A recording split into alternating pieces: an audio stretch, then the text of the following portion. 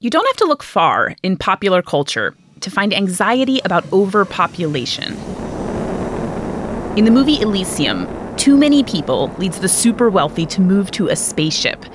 In Logan's Run, they just kill everyone when they reach 30.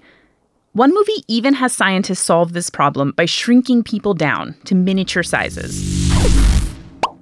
But while Earth's population is big, around 7.8 billion people, that size is not as threatening as you might think. Population growth actually peaked decades ago. And within this century, that growth could stop entirely.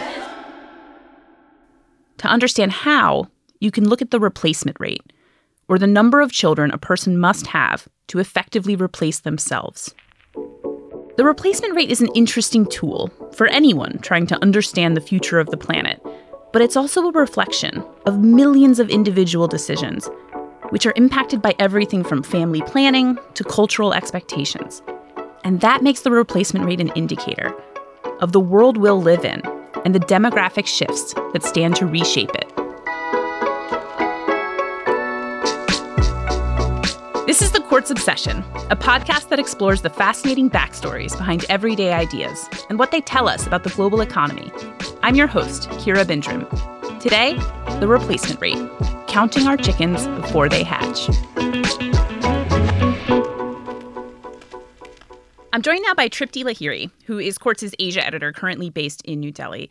Tripti, I want to start by going right back to that contradiction I talked about a second ago. For me, and I think for a lot of people, there is this assumption that the global population is just going to keep getting bigger indefinitely. And at some point, that's going to become this very real threat to quality of life for humans. What, if anything, is incorrect about that assumption? So what's very interesting is that we're actually living in a moment where some of us are going to live to see a time when the global population is actually not going to keep growing. What exactly that number is that it tops out as, we don't really know yet. There's a huge range of estimations.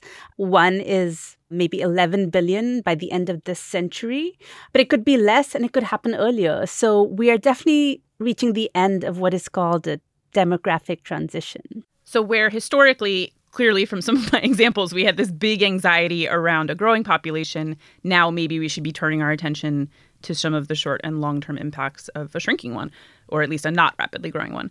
I want to get into some terminology. Let's start with what is the replacement rate and how is it different from birth rate or fertility rate? So when we talk about fertility rate, we're usually talking about whatever is the average births per woman in a particular population. So, for example, in China right now, that's like 1.7. In Israel, it's 3. So that's like a reflective of what's actually happening. And then there's another concept, which is the replacement rate. And that's the fertility rate where, in theory, and leaving aside other things like immigration, if you had that rate of fertility, then at a certain point, the population would not grow, it would not shrink, but it would just stay the same. And right now, that number is believed to be around 2.1, depending on the particular country and condition. So what factors impact a country's replacement rate? By which I mean, why isn't it always 2? 2 people have 2 kids and go on forward, So there are 2 things that matter a lot. One of them is sex ratios, and then the other thing is health in that country, and particularly childhood health. So, for example, why do we say women should have 2.1 children? The idea is the woman really does need to replace herself. There has to be another girl that grows to be of reproductive age, and then she'll have a child, and so on and so forth. So because of sex ratios at birth, if you want there to be that woman to have at least one daughter, chances are if she has 2 kids, one will be a daughter. The other thing is health. Yeah, if you have kids, but they don't make it to age 5, let alone age 15, then you need to have many more kids in order for there to be a daughter at age 15 who will then have children at some point in the future. So now I want to go back to birth rate. What impacts a country's birth rate, the number of kids that people are actually having? So one of the biggest ones that we've seen over time is education. Education and the easy availability of contraception, those kind of go together, to be able to access or ask for contraception, you probably need to have some level of education and some level of confidence and ability to make choices. And then education really does lead to all of those things. There are cultural factors as well. For example, to go back to Israel for a second, Israel has like a pretty high fertility rate, around 3. And I think the last time the US had a similar number was back in the 60s. So I think in Israel, there's different things going on. There is social welfare that really does support women, and there's work-life balance, but also there's probably cultural and historical factors that are leading people to have a higher idea of how many children they want to have. It's interesting because on the one hand, the idea of the replacement rate, even though it's crude, is kind of obvious. There's me, there's my partner. We want to perpetuate the species, and so we're going to produce offspring. But I'm curious where the idea of the replacement rate, or when it started to sort of enter our consciousness. Do we know who first sort of defined or articulated this as an indicator? Yes, we actually do have an answer to that. There's a pretty well-known for his time demographer and economist called Robert Rene Kosinski. And he published this 2-volume edition called The Balance of Births and Deaths. And in it, he tried to really bring some rigor to concepts in the study of population. So he was like, it doesn't make any sense that you just look at the births in a year and compare it to the deaths in a year. And if the births are more than the deaths, you're like, oh, everything is fine. He was like, a birth is not equal to a death because you need to think about the whole structure of your population. And you need to think about who's going to be having kids in 15 years. And he actually looked at the numbers for Europe. And he felt that there was a concern there that Europe was going to start declining at some point in the future based on those particular rates that it was recording. So can you give me a few examples of countries that are dealing with replacement rate in different ways and sort of the dynamics in each of those countries? So, yeah, there's a huge range out there. If you take South Korea, for example, South Korea is just an example of a really low fertility rate, well below replacement. I think it's around 1. And the government there is trying to, improve benefits and address the issue and make it easier. But I think it's no accident that South Korea is also recorded as being one of the places where housework division is the most uneven. And so I think it's almost like women are like, this is just not tenable in the current scenario. So that's one at the very low end of the spectrum. But at the other end, if you look at Israel is a big anomaly in lots of ways because it has a fertility rate of around 3, at least in 2015. And so that's above replacement. And I think the last time the US had such a rate was maybe in the 1960s. And what's curious about Israel is it just goes against a lot of trends in other countries. So in other countries, often more educated women are having less children than less educated women. And in Israel, that's not true. It's all the women are having children. And also women are having kids later, just like they are in other places, but that is not reducing the total number of children they're having. So Israel is very mystifying. One of the things people attribute it to is possibly this cultural, historical sense of needing to have a certain number of children.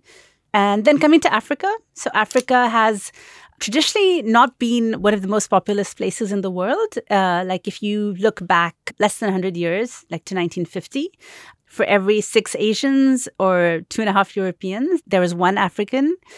But because fertility rates are still relatively high there, and though they will decline, they will take some time to do so.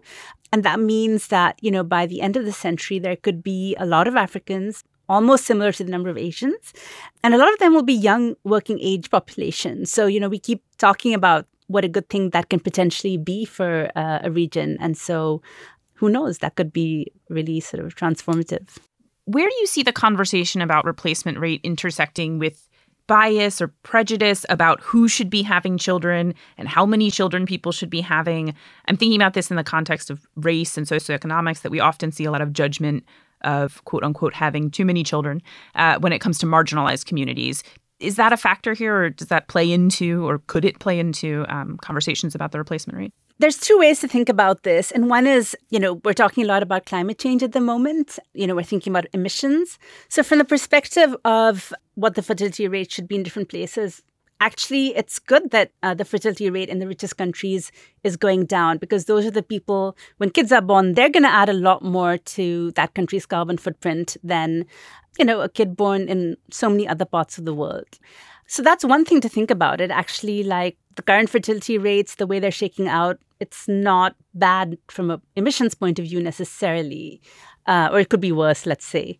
But yeah, there are ways in which these numbers can be misused or provoke anxieties. So I think in countries where there are conflicts between majority and minority groups, politicians can become very fixated on birth rates in groups that are already marginalized, and that's very problematic.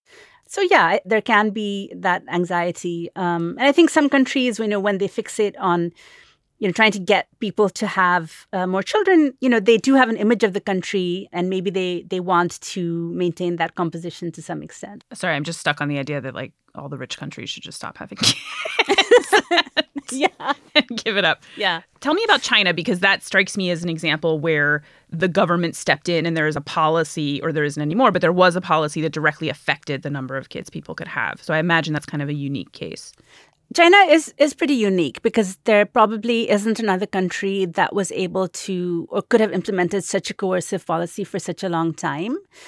And yeah, that has really set in place a kind of fertility trend that they are now trying to reverse, and they're having a very hard time doing it because it changed so many things in the structure of the population, like, the number of like young women to men, or the total number of young people of reproductive age. So China's fertility rate is 1.7, and the share of older people is growing a lot. And so they're very, very worried that in the future, young people are going to be taking care of like two parents and maybe like grandparents as well. So that's a big worry there. But one interesting thing I read about China is that actually even before they brought in this coercive policy, they had a less, just like one that they broadcasted with like health workers in every province, which was basically this kind of mantra of later, longer, fewer. So like marry later, have longer gaps between kids, and have fewer kids. And actually in that decade, fertility rate dropped a lot. So even to this day, people question whether China even needed to do the one-child policy, or like, they were educating people and this would have, they would have anyways. To what extent do individual countries' replacement rates matter? In other words, if some countries have high birth rates and some countries have low birth rates, does that all even out in terms of the global population? And even just hearing myself say that, it sounds kind of naive. But could it be an answer? Or is it an answer to any extent right now? I think it's always been to some extent an answer, ever since it became a situation in, where people were having fewer than replacement rate children, which is, it's pretty recent. But yeah, like countries like the US and Canada, I guess Australia, the UK as well, their populations have been growing, although been below replacement rate for a while. And so, yeah, they basically just turn to people from other countries, and that kind of brings in like a flock of young people. And sometimes it's a flock of young educated people that, another country educated. So from that perspective, it's a pretty good thing for the receiving country. After the break, what do low birth rates mean for the population?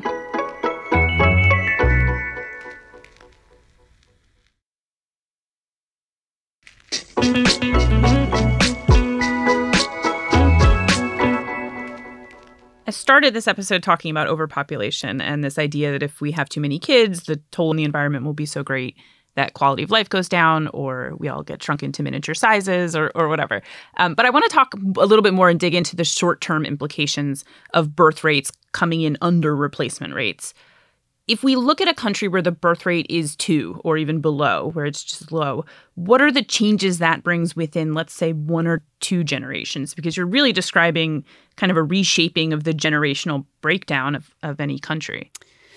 Well, so ideally, if you're around 2, you would not be subject to like a huge reshaping that you need to worry about. But what's happening is, and I think a lot of maybe economists or social scientists thought that the world would get to 2 and then stay there.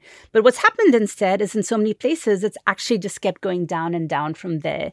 So that's where you then do start to see a reshaping of a particular country's age structure. And so I think another thing that people started to realize, and what replacement rate reflects, is that it's not only the number of people that you have that's important, like whether it's in the world or whether in a particular country, but it's also like how are those people distributed in a lot of ages, because that really affects how your economy works. So, for example, if you have a ton of kids under 5 or a ton of people older than 80, there are going to need to be more adults who can take care of them. Versus if you you have fewer people in those age groups, and that means you have a lot of people with free time to work and whatever, be productive and add to society. Yeah, so I think people have just realized that this age structure of a population is really important too. It seems like there is an assumption here, a partial assumption, that having enough people and the right demographic mix kind of sets a country onto the right path, at least economically speaking, in terms of its ability to serve all of its portions of its population. Is that generally the case? Like if I think about India, for example, demographically, there is a really robust younger generation that should be an asset, but we haven't fully seen that realized in the economy. So yeah, I think you're talking about this idea, you've probably heard this phrase, demographic dividend, right? So the idea is that, there's this magic moment, a country has a lot of kids, and then at a certain point, those kids are in the workforce, and then, wow, boom, the economy is going to do so great, and that country is going to jump forward. But, that's not a guarantee. It's not like, this many years later from having this number of children, suddenly your GDP grows up. Obviously, you have to do some things for those children, like feed them well and give them a good education, things like that. And if you do not do those things, then that demographic dividend may never happen. So it's only the first step, having the kids, is what you're saying. Okay, so let's assume that, sort of all nuance notwithstanding, it is understandable that countries would want to encourage a certain birth rate. When a government wants to encourage a higher birth rate, what do they do? So they could do what Sweden did, or Sweden has done since the 1950s or 60s, which is to make childcare very widespread, very affordable. A lot of kids, under age 5 are covered by childcare. And so Sweden, although it's not a replacement rate, it does have one of the higher fertility rates in Europe. I think it's around 1.7.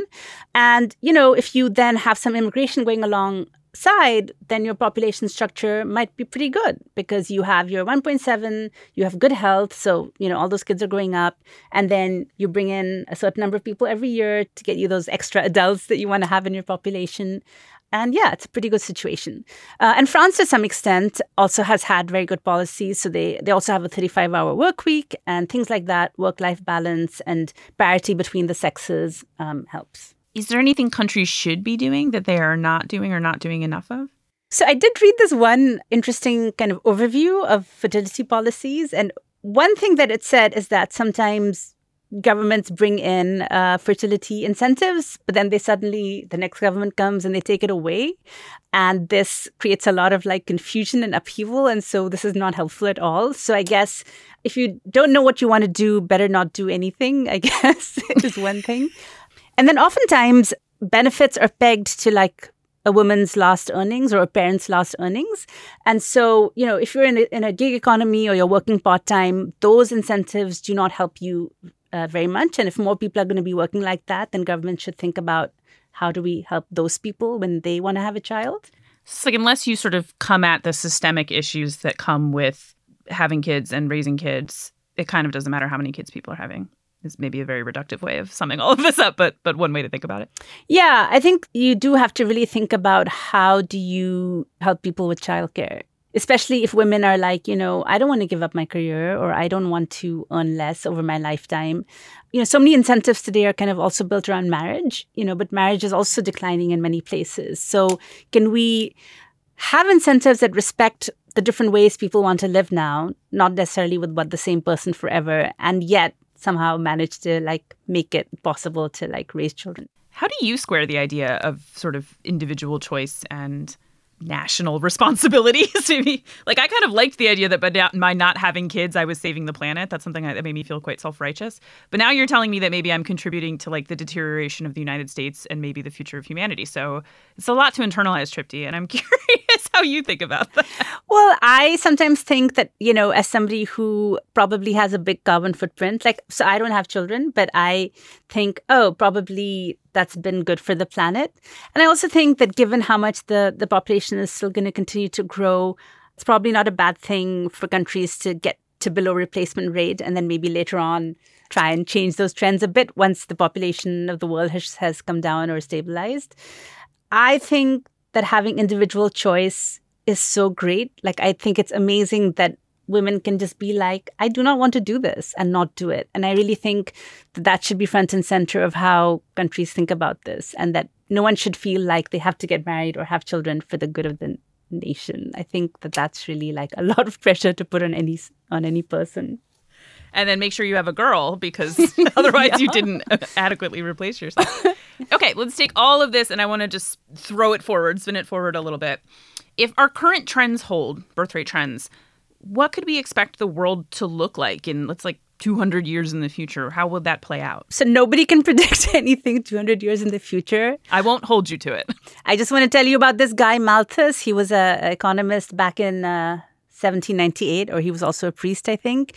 And he was like, the world is going to explode and everybody is going to starve. And then a bunch of people left Europe and went to America and did get more food. And then also agricultural technology changed. So it's very difficult to predict.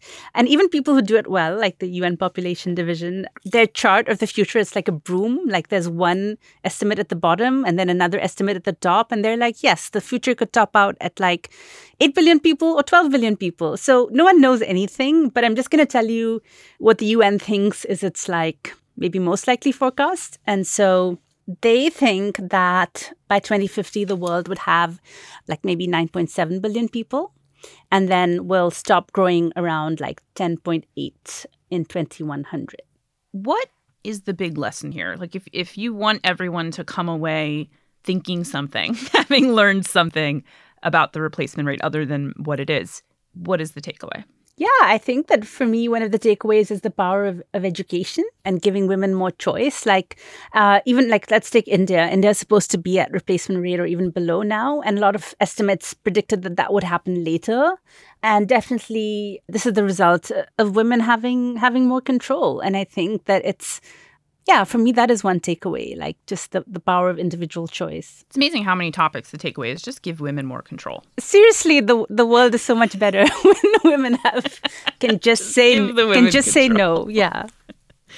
Okay, I have one last question for you. I just want to know the most interesting thing you've learned in the course of your research. What is something you cannot get out of your head? I just can't get over the fact of how much older the world is going to be in the future, and not even the distant future, in the next 70, 80 years. I think right now the median age is around, I want to say 24. And, later in the century, the median will be something like 40. So just imagine that. And I think around 2070, there are going to be possibly more people over age 65. So, everyone born up to 2005 who continues on in life, that they're going to outnumber the people who are under age 15. And that's kind of what is that world going to be like? I don't know if I hate it because I'll be in the majority and, we'll have sort of domination over the youth. I could work with that.